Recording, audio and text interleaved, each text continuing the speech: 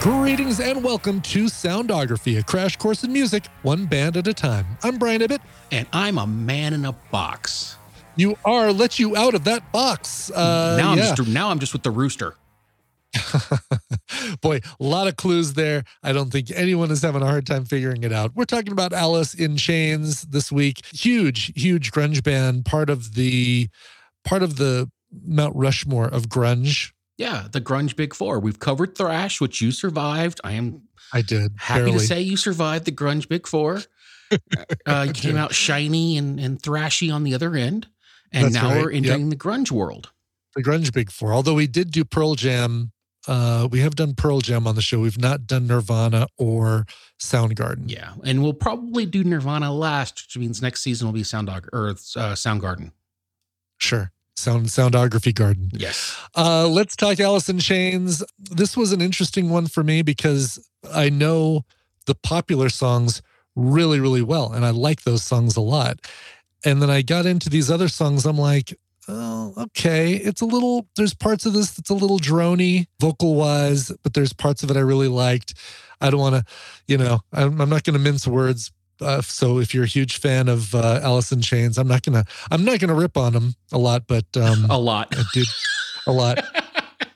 I'm really not gonna rip on them at all. He won't go Slayer on them, but he's not gonna say many nice things.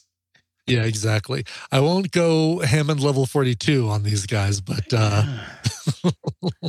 See, the thing about that was I was actually more quiet. That was an episode where we got done and you actually asked me if I was okay. Because I was so quiet during the episode. Because Mom taught me if I couldn't say anything nice, I shouldn't say anything at all. She taught you very well. Except in podcasting, people want to hear the warts at all. So I'll have some warts later. Let's start with Lane Staley. Initially, Lane Staley was a drummer. He got his first job as a singer in a glam band called Sleaze. After some lineup changes in Sleaze, a conversation was held, the results of which resulted in a brand new band name, Alice in Chains. Jerry Cantrell met Lane Staley, and they ended up moving in together at the rehearsal studio.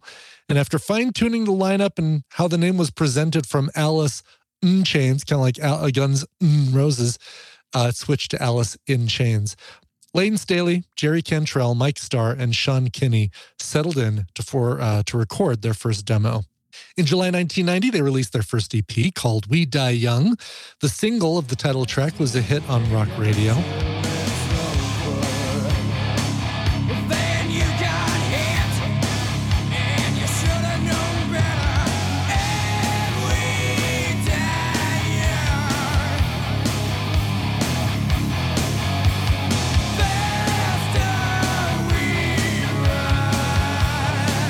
And they followed that up with Facelift, also released that year, peaked at number 42. It wasn't an instant hit. It sold about 400,000 copies. But once MTV started showing Man in the Box, that single reached 18 on the rock charts and the album started selling. By fall of 1991, the album was certified gold.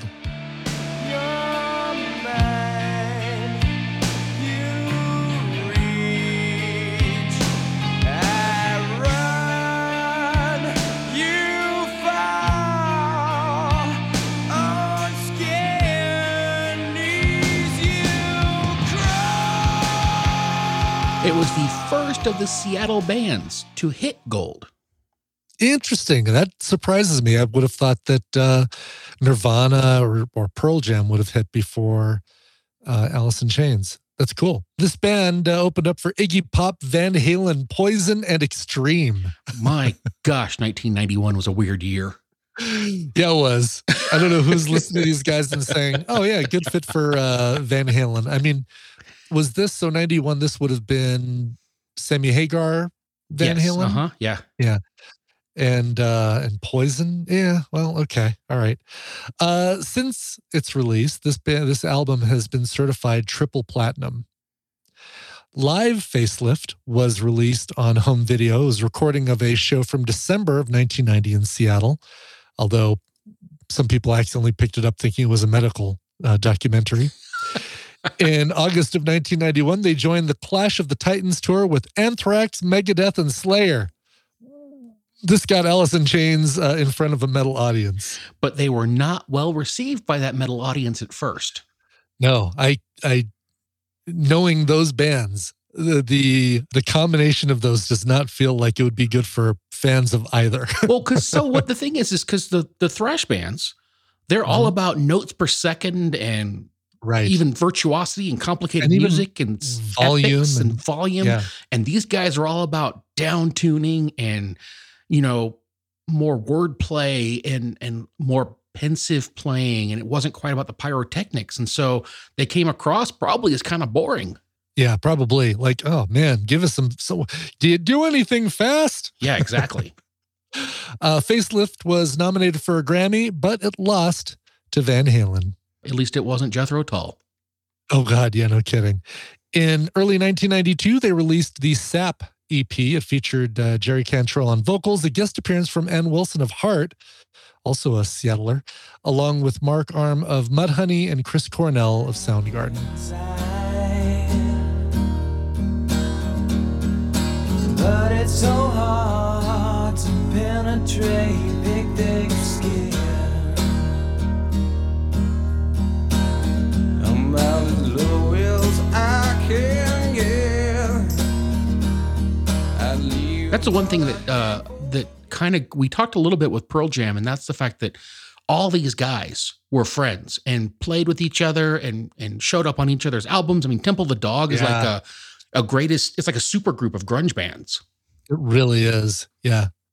I mean, it really is a super group of grunge bands. Yeah. Let's talk about the movie Singles, the soundtrack. One of my favorite soundtracks, by the way. Alice in Chains appeared on that album. Wood was one of the best songs on that soundtrack. Say what you will, but Wood actually is an amazing piece of music. Oh, it absolutely is. You're not going to get any argument from me.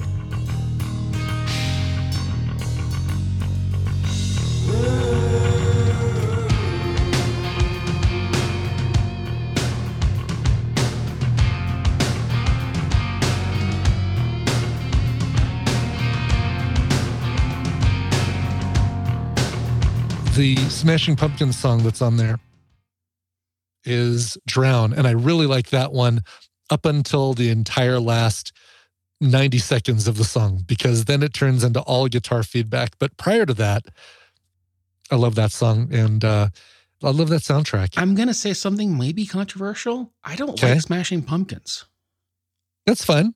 Okay. All right. Thank you for accepting me and my difference. Oh, well, I don't like all Smashing Pumpkins either. I am absolutely, I'd probably be considered a fair weather fan of Smashing Pumpkins too, because there's a few songs that I really like, and then I pick up the album, I'm like, oh yeah, I really just like those songs that were on the radio. That's the way I felt about their Tears for Fears. Oh, really? Yeah. Oh. Where it was the stuff I really liked, and then everything else was just, wow, I really like that other stuff. Just noise. Interesting. Yeah. By the way, that song would go on to win the Best Video from a Film Award at the MTV Music Awards. Well deserved. 1992, they released the album Dirt. As writing began, the themes of the album were darker. 6 of the 13 songs were about addiction. This is my favorite album of theirs. And this is a really good one. I love the album cover. There's something really hypnotic about it and kind of creepy, but I really, really like it. It's like something out of a horror movie. It really is. Yeah. And I want to say that my copy of the album, no, I take that back. It was the one after this. It was the self-titled album, came in a purple jewel case. Wasn't a completely transparent, clear jewel case, but we can talk about that one when we get to that album. But yeah, that is one that you keep looking at and seeing new things and Dirt. This album peaked at number 6 on the album charts, and it was called a masterpiece by reviewers. It would end up having 5 singles, the aforementioned Wood, Rooster, Them Bones, Angry Chair, and Down in a Hole.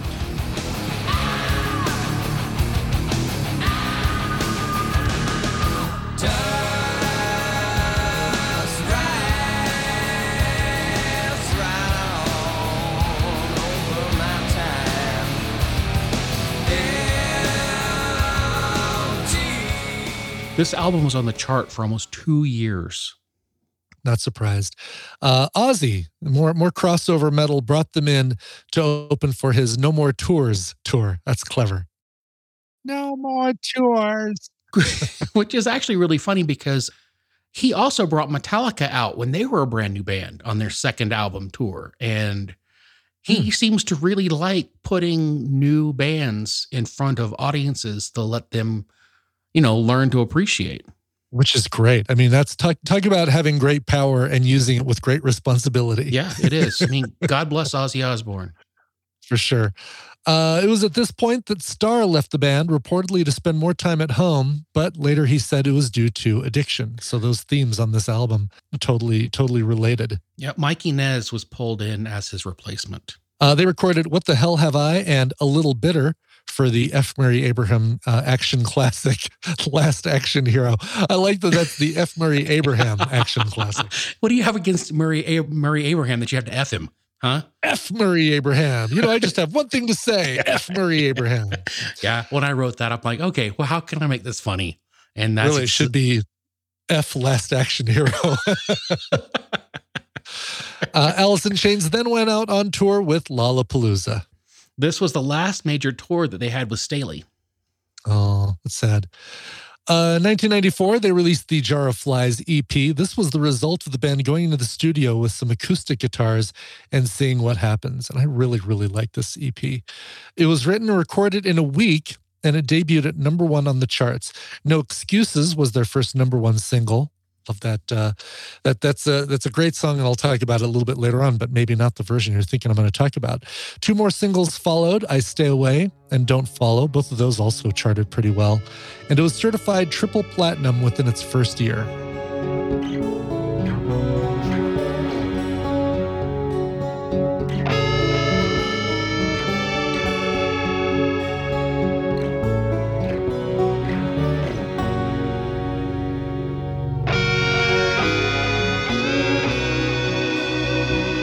And after this release of Jar of Flies, Lane Staley entered rehab. More addiction issues with these guys.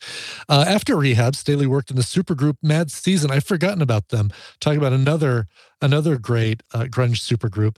They released an album and had 2 singles. Yeah, it was Mike O'Cready from Pearl Jam, John Baker Saunders from The Walkabouts, Barrett Martin from the Screaming Trees, and Staley from Alice in Chains. Wow. What a lineup. That's cool. In 1995, they released that aforementioned self-titled album, Alice in Chains. This is the one that, for me, arrived on a clear purple jewel case, which is really odd. I don't think I'd seen anything but clear jewel cases to that point. Mushroom Head released one of their remix albums in yellow. Oh, really? Uh-huh. Interesting. Yeah, that's wild. Oh, CDs. Remember CDs? Earlier in the recording of this album, a rough version of Grind was leaked. Soon after, a full studio recording was released just to stem the sharing of the unfinished version.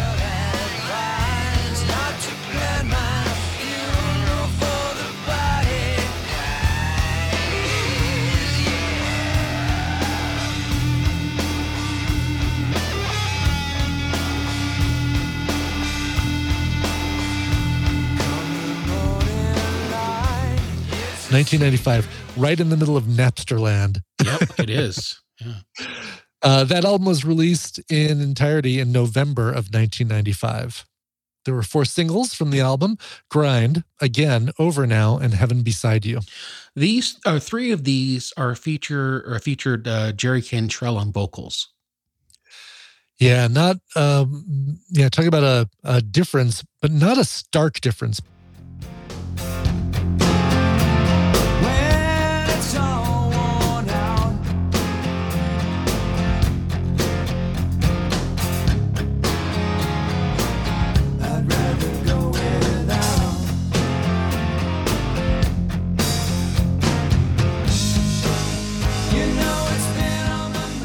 The Nona tapes released in December of 1995. This is a mockumentary with Jerry as Nona Weedbaum interviewing the band in the video for Grind. Got Me Wrong found life 3 years after it was released on SAP. It was on the soundtrack to Clerks, and it reached number 7 on the rock charts. You know, I've never seen Clerks. Oh, really? Yeah. Yeah, you should. It is so it feels every low budget dollar that they didn't spend on it.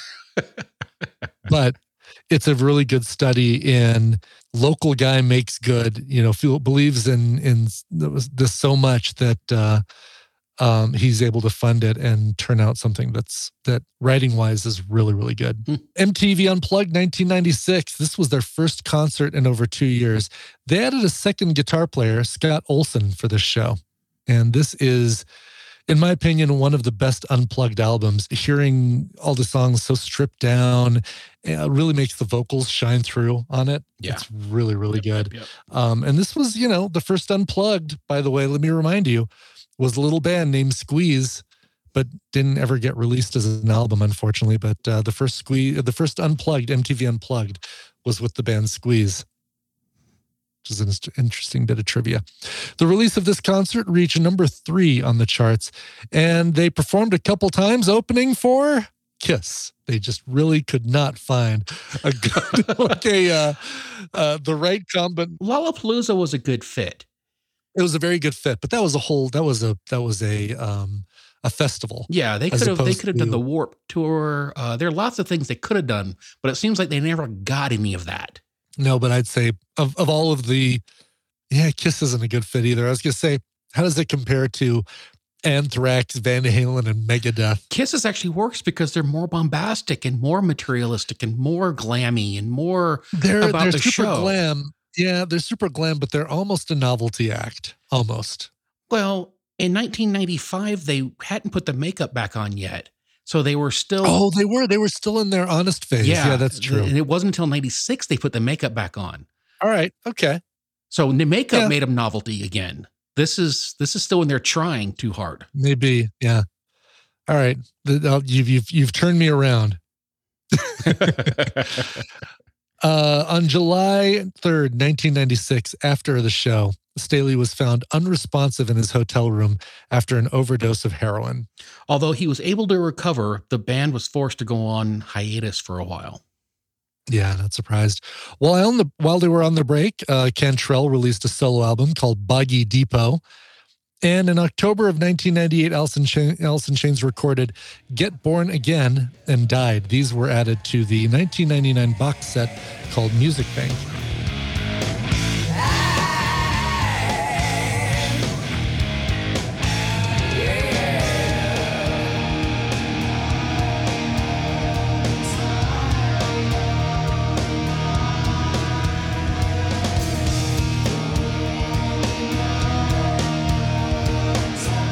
A live compilation album and a hits album were released in 2000 and 2001, respectively. And Staley joined supergroup Class of 99 to record a cover of Another Brick in the Wall for the Faculty soundtrack. Another great soundtrack piece with these guys. The Class of 99 was Tom Morello, Martin Lenoble, Stephen Perkins, and Matt Serletic. Gotcha. Good. Another, Tom Morello, great collaborator. I don't know where these other guys are from. Are they also from like Rage or other bands? They're other notable bands. Yeah, I can't pick the names right off the top of my head, but they're all part of something. Morello actually is foreshadowing for later this season. Oh, I can't wait. I know what you're foreshadowing to. The other members continue to work on other projects. Cantrell released his second solo album during this hiatus.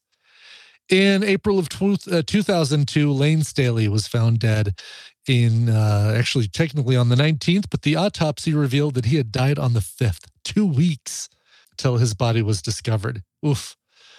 The remaining members of Alice in Chains went on their separate ways. In October of 2004, their contract with Sony was terminated. In 2005, Sean Kinney got the band back together for a concert to benefit the tsunami disaster. Pat Lockman from Damage Plan joined them as vocalist. Sony released the Essential Alice in Chains. This was a 28-song double album. William Duvall started singing Staley's parts, and he joined for the reunion tour in 2006. The next year, in 2007, at the VH1 Rock Honors, Alice in Chains performed Heart's Barracuda, fronted by Gretchen Wilson. What a great combo. And in November of that year, they performed with the Northwest Symphony for a cover of Kashmir. It's funny, cool, didn't Sir Mix-a-Lot perform with the Northwest Symphony too? Did he really? I think so. I think that when we covered him, I think we talked about the fact that he played. Oh, it sounds really familiar. Yeah. Had that woman get up on stage like she'd been living for the Baby Got Back moment. That's right. Yes. Now I remember talking about that. Totally. In October of 2008, Alice in Chains entered the studio for a new album. And the next year they released Black Gives Way to Blue. Actually, thought this was pretty good. The album appeared on Amazon without any prior notification from the band. Oh, and Elton John joined them on the title track.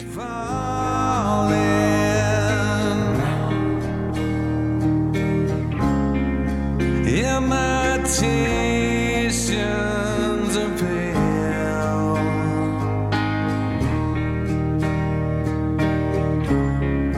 Emptiness. What a great combo there. Yeah. See, I love that. That's a good, like a surprise thing like that is really cool, but forcing us on a tour to listen to either a headliner or an opening act that is completely unrelated is nuts. Yeah. A Looking in View and Check My Brain were released into the wild. And to promote the album, they did a press interview in Kiss makeup. There you go. There's another Kiss connection. This album debuted at number 5, and for it, they toured with Mastodon and the Deftones. Good combos. Okay, right so there. the Deftones works for me, but Mastodon is basically an angry Dream Theater. They're a straight up prog band that just happens to play heavier. They're Nightmare Theater is what you're saying. Yeah, they really are. The Nightmare Cinema. Right. A couple of years later, in March of 2011, Mike Starr was found dead in his home. He had been living in Salt Lake, and I actually remembered when this happened. It kind of was a big deal. Yeah, no kidding. Talk about a band that's suffering. This is like the Zombies, or who was it? Was it the Zombies? Yeah, but the Zombies kept coming back. Crap thing after crap thing. So do these guys. In 2013, they released The Devil Put Dinosaurs Here. That's a great title. Hollow was the first single. Easy to feed off a weekend thing. Harder to say what I really mean.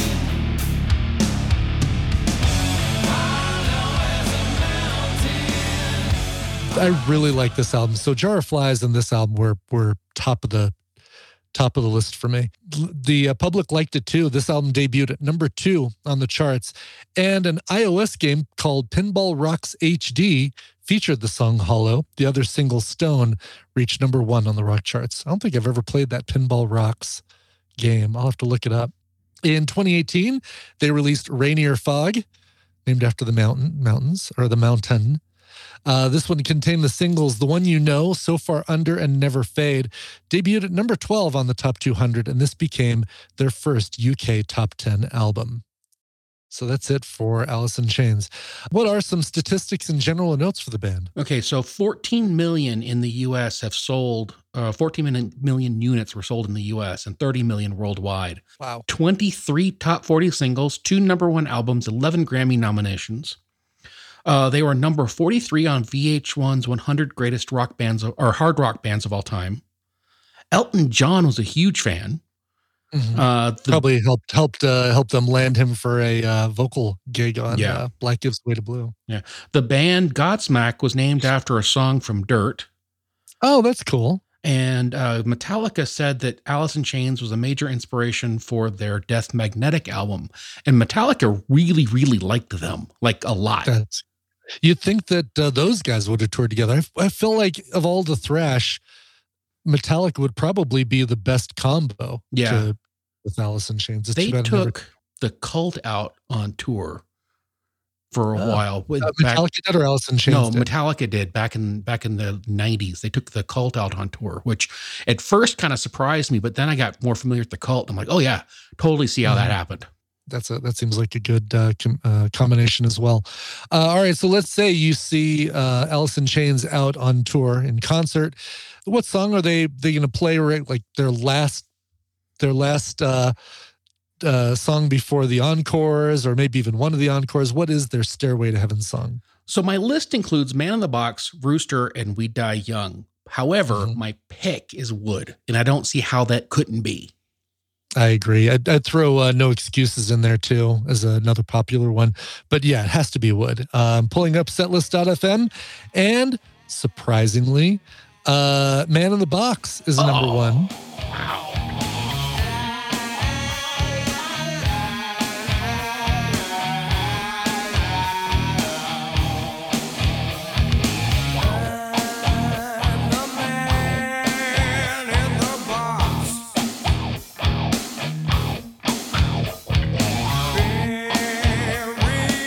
Followed closely by Wood, with about 25 fewer performances in concert. Then We Die Young, Them Bones, Rooster, Damn That River, Again, It Ain't Like That, No Excuses, number 9, Check My Brain.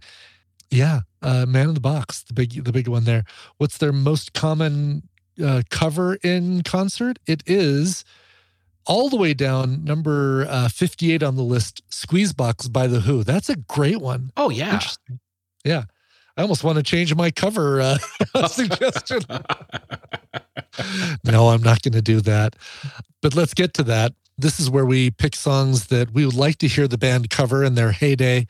So, you could say with Staley or Cantrell on vocals, whichever version you want.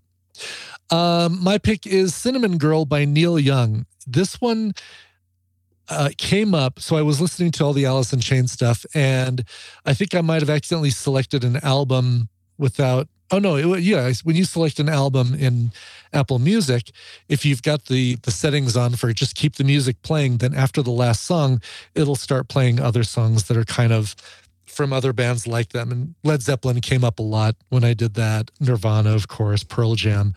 But a few songs in, Neil Young's "This One's For You" came on. And I'm like, oh, Neil Young. Oh, what song would be cool by Neil Young? And Cinnamon Girl felt like the perfect fit. Like you could have a really grungy cover of Cinnamon Girl by Alice in Chains. And as soon as I started imagining it, right, I'm thinking, oh, what would that sound like? I started feeling like, wait a minute, have I heard this? I might have heard this. And so I did a search online to see if it actually was something that existed that I'd heard. Fortunately, no. There's no Cinnamon Girl by Alice in Chains. So I'm gonna take your Cinnamon Girl by Neil Young and give you one more obvious. Ready? Okay. All right. Needle and the Damage Done. Yeah, that's a great one. Especially with all of their addiction connections, that would be a good one. I mean, technically these guys could probably do a really cool Neil Young cover album, tribute album, all to themselves. That's a good one, Needle and the Damage Done. Good suggestion. All right, what's yours, Hammond? All right, so I'm going to ask you some questions and you're answer yes or no, okay? Okay, Alice in Chains is a band who kind of works in lower tempo, mid-tempo kind of rock, yes or no? Yes, for sure, yes.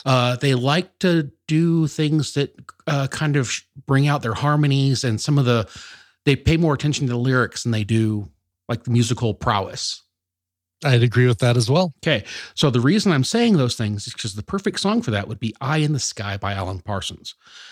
To hear their grunge metal harmonized kind of almost dirgy tempo version of this could be really quite eye-opening and really put a focus on kind of the paranoia that maybe that song might have in its lyrics. Oh, it's a great one. That is really good. It would be funny to hear that, but they would do it straight. So it'd be cool. It wouldn't be the novelty. It would be something kind of dirgy and maybe even kind of scary. I mean, don't say words you're going to regret. There's a lot of things in there that kind of live up to that kind of almost grunge mentality that they have. Yeah, that's great. Very good.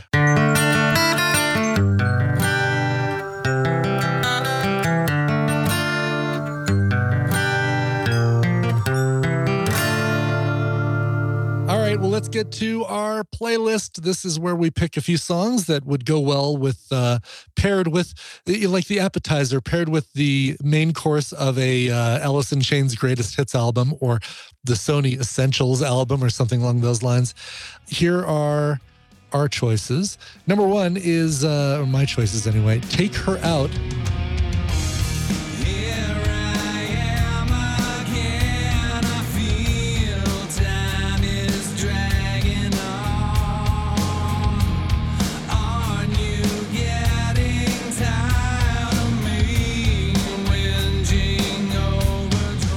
from the Black Gives Way album.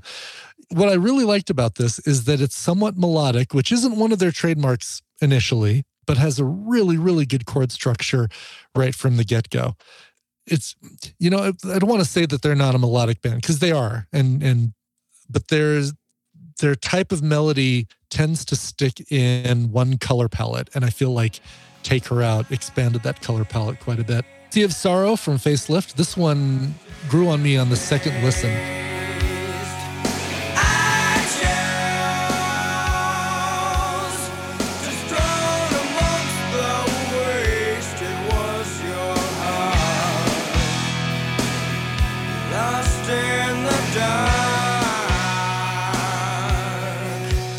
And it's kind of indicative of the whole Alice in Chains sound for me. If you're looking for the elevator pitch of Alice in Chains, Sea of Sorrow is a good example, a good non-hit example. Got Me Wrong. So this is the version I like, was from the Unplugged album. This is, listen, No Excuses from that Unplugged album would have been a pull, but I think even the Unplugged version was released as a single, so I didn't think I could use that.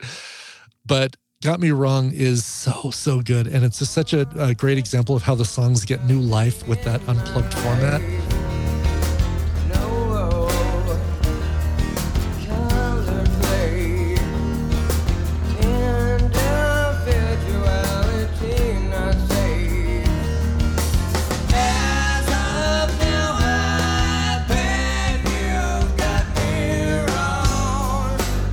I can't think of a band that I wouldn't want to hear do an unplugged album with their hits. I don't know if I don't know if it's something where it's something I wouldn't want to hear them do it, but I'm not sure that there are certain bands that could do it. Well, there are a few that couldn't, right? That Daft Punk really couldn't do an unplugged album, or Underworld. Underworld could do an unplugged album of their original stuff. their first couple albums, sure. But I was even thinking like Daft Punk, there might be a way that they could do it, because they could bring in people to help supplement with acoustic instruments some of the things they're trying to do. Like a xylophone would be really cool to replace some of the electronics and stuff. Hammer dulcimers, or Bobby McFerrin could not do an unplugged album. No. Yeah, but it'd be funny because the Daft Punk thing's got me thinking now. They could bring in the Blue Man Group, and they could bring in, oh yeah, with some really weird instruments. Yeah, that would be cool. Yeah, there's ways that the Daft Punk could pull it off, and I think it actually might be a visual extravaganza if they did. Yeah. Well, not anymore. Those guys just couldn't stand looking at each other, not looking at each other's faces anymore. Yep, that's true. Nutshell from the Jar of Flies EP is my next one. This one reminds me a little bit of Going to California by Led Zeppelin. It's just got a really good, solid groove.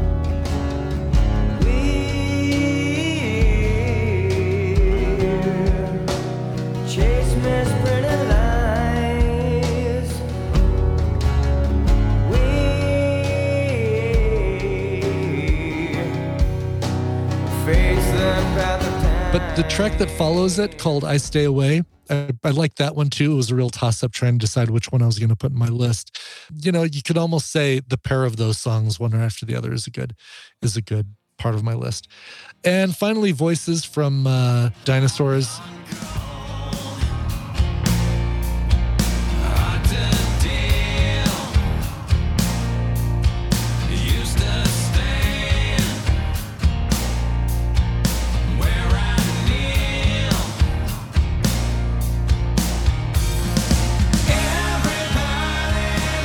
I really like this whole album, but Voices was the standout track for me on this album. Just really exemplifies why I like that album.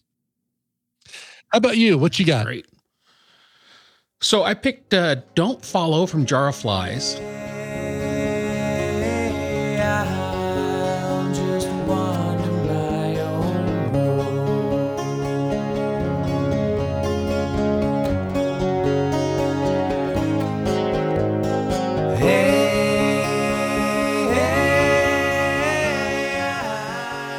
It's such a change of pace from kind of what they normally do. And when I first heard it, I loved it. But then when the harmonies kick in, they're so awesome. And then they throw a harmonica in on top to say, hey, Hammond, this song's for you. Right. It was like they're catering pandering right to your. Yeah, it was. It felt a little pandering right to me, but I'm okay with it.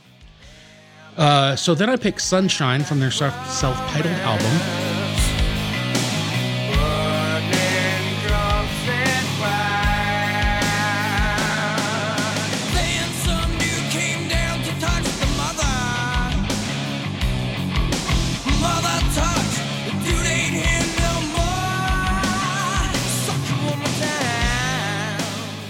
And I really, really love the arrangement. The voice on this is super haunting, and it cuts right through the music and kind of establish itself as the thing you have to pay attention to. Even though the music is right there supporting it, the lyrics and the voice really stand out and kind of grab you and make you pay attention. Number 3 is Rain When I Die from Dirt.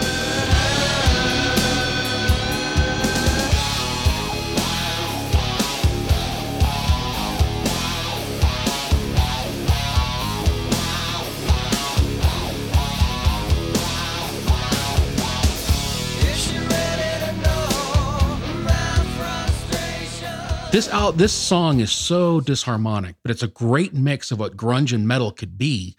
And you can also kind of see why Metallica liked them by listening to this, because this kind of does, it's the slowed down, not the technical wah-wah pedal of what Metallica could have been. I picked number 4 was Hate to Feel from Dirt.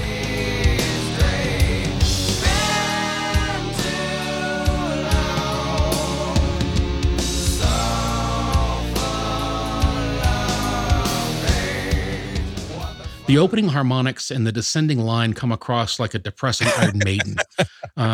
It's a great description. This shows that they really actually did know what they were doing musically.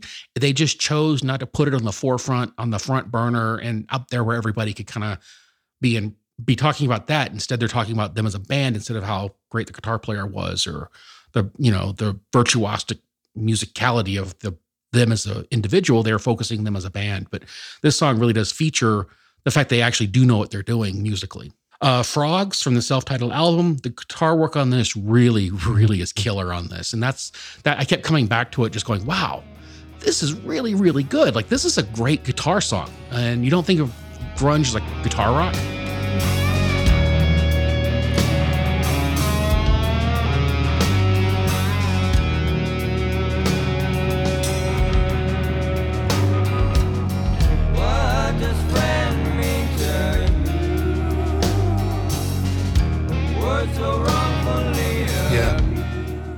You don't hear grunge songs on Guitar Hero very often. But this could be. Did they do? I can't remember. Yeah. Did they do Frogs on Unplugged? Because that seems like a really good one to showcase. I think they might have. Yeah. I think they might have.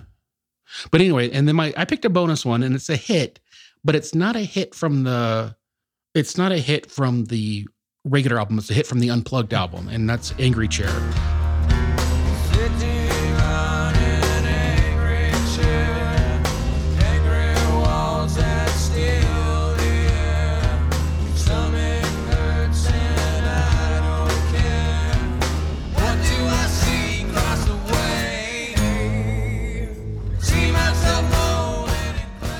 And the acoustic version of this shows that, an acoustic guitar and the right type of vocal can still be super doomy and super heavy. And just because it's not plugged in, going through a bunch of distortion pedals and Marshall stacks, doesn't mean it still can't be a heavy, grungy. Yeah, and we're talking about like bands that couldn't do an Unplugged. Unplugged really showcases when a band has amazing talent that isn't covered up by studio tricks and excessive fuzzbox and echo vocals and reverb and stuff like that. So that's probably like what that definition is, right? Like, what bands can't do couldn't do an Unplugged album? Bad bands couldn't do it. Yeah, exactly. Lots of those kind of pop stars of today that have a lot of effects on vocals and, do things that are more tricky than they are musical, they'd have a really hard time. Excellent. With this was good. This was and I didn't rip on Alice in Chains at all. I think I just did in the intro when I said they're a little drony vocal wise, but and now I said it again. So there you go. We bookended with. But the thing is I think that they set the drony up so that when they aren't drony, that stuff stands out even more. Yeah, it totally does. So So it's kind of like when you're doing the harsh vocals in the chorus or in the verse, and then they come out and sing, Bruce Dickinson style in the chorus. They cram it together. It makes one sound harder and the other sound more, clear and amazing. So I think they just put the droney out there to counteract and to contradict the stuff that isn't droney. Yeah, and makes you appreciate it more. No, I get that. Makes sense. And I agree. All right, well, cool. That wraps up Alice in Chains. Let's go to next week. What's next week, Hammond? Surf rock. Yeah,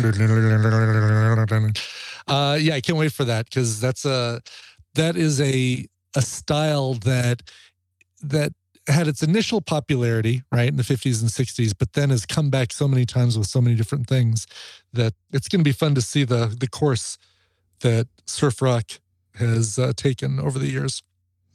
Oh, I thought we were just covering songs from Teen Beach Movie 1 and 2. Well, we could do that too. Pass Me the Sunscreen was my favorite one of those songs. That means that Sydney would finally listen to an episode of Really? Okay. Nice. Surf rock on the next episode of Soundography. Between now and then, you can do several things. If you want to get in touch with us, you can email us. soundographypodcast@gmail.com is the email address. You can also follow us on Twitter and check out our updates there. We are at The Soundography. Of course, soundography.com, our website. Everything else you need is going to be right there, including all of our past episodes, the show notes of which contain all the goodies you could possibly want. We've got our playlists there in Spotify. We've got a link to where you can buy songs from the artist. And I think I'll link to, do I link to the Unplugged album? That would be a good one. Or Either that or the Essentials. Essentials is probably a good one, right? Yeah, let's do that. And of course, a way to support the show on Patreon. We've got so many goodies getting sent out to you guys, and also bonus shows that you can hear. All of this is part of our Patreon. And I just got, Hammond can vouch that I just got one of the items for the next Patreon box, and it's so damn cool. And they're really on point. Yeah. On point. I see what you did there. Well done. Well done. That one almost slipped by me. Like it had one leg out the door before I grabbed the doorknob and said, "Whoa, come back here." Also, if you love the show, go ahead. I was going to say, not everything I say is super obvious and low-hanging stupid dad joke fruit. Yeah. This is so true. By the way, if you love the show, leave a review somewhere where other people can see it. Of course, places like iTunes, Stitcher, Spotify, bathroom walls. Don't leave them on bathroom walls. We're not going to encourage that kind of behavior. But that's what we like to see. Well, let me rephrase that. We don't like to see bathroom walls. I don't want to end the show by telling people that I like going into a bathroom and seeing the walls. We like to see your good reviews in places where reviews are okay to be left. Okay? Are we clear? I'm not going to say anything more on that subject. So is there a website called bathroomwalls.com and people can just scribble things on there? If there isn't, there should be. And it's called, it's called Reddit. All right. And on that note, that's going to do it. On behalf of Hammond Chamberlain, this is Brent Emmett saying thanks for listening. We'll see you right here next time on Soundography.